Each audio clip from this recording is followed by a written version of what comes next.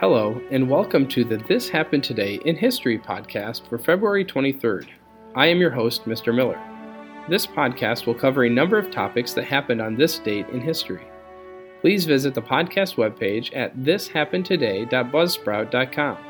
There you can download the notes page, which will help organize the information as well as help you develop your own ideas on how these events change the world around us. If you are interested in hearing more, please consider subscribing so you will not miss out what happens tomorrow in history. In 1932, 3 world records were broken during the National AAU Championship Games for track and field. Joe McCluskey broke a record when he ran the 3,000-meter steeplechase in only 9 minutes, 14.5 seconds. Jack Keller placed first in the 110-meter high hurdles. He set a new world record at 14.4 seconds. Currently, the record for both of these events are 8 minutes and 0 seconds for the steeplechase by Evan Yeager in 2015, and 110-meter high hurdle record was set at 12.8 seconds by Aries Merritt in 2012. On the women's side, the entire meet was dominated by Mildred Diedrichsen. She won 6 out of 11 events and set a new record in the high jump at 5 feet 3 3/16 inches. The current record at this event is 6 feet 8 1/4 inch. In 1987, the light from supernova 1987A finally began reaching Earth on this date.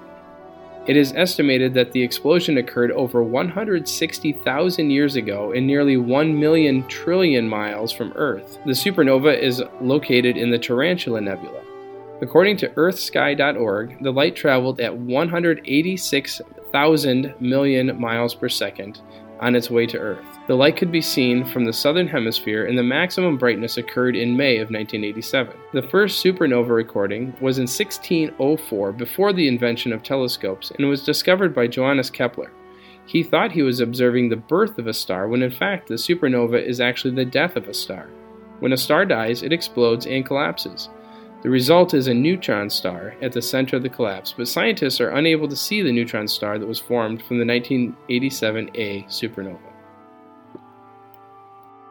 In 2010, a new United Nations report stated that around 4.6 billion people, or approximately 2/3 of the world population, now own and use mobile phones.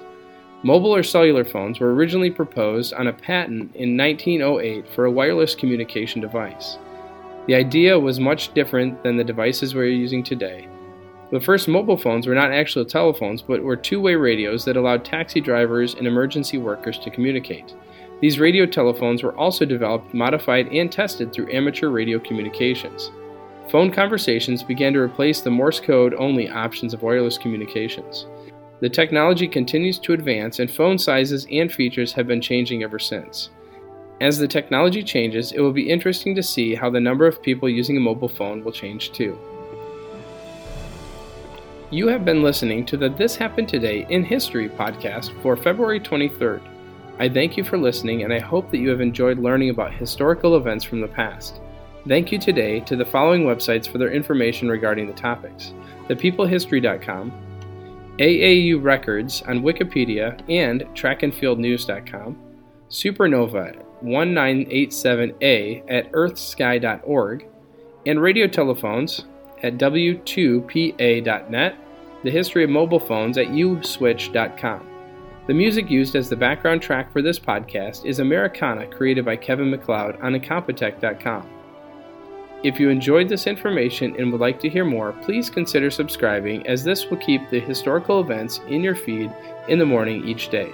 I hope you have a great day.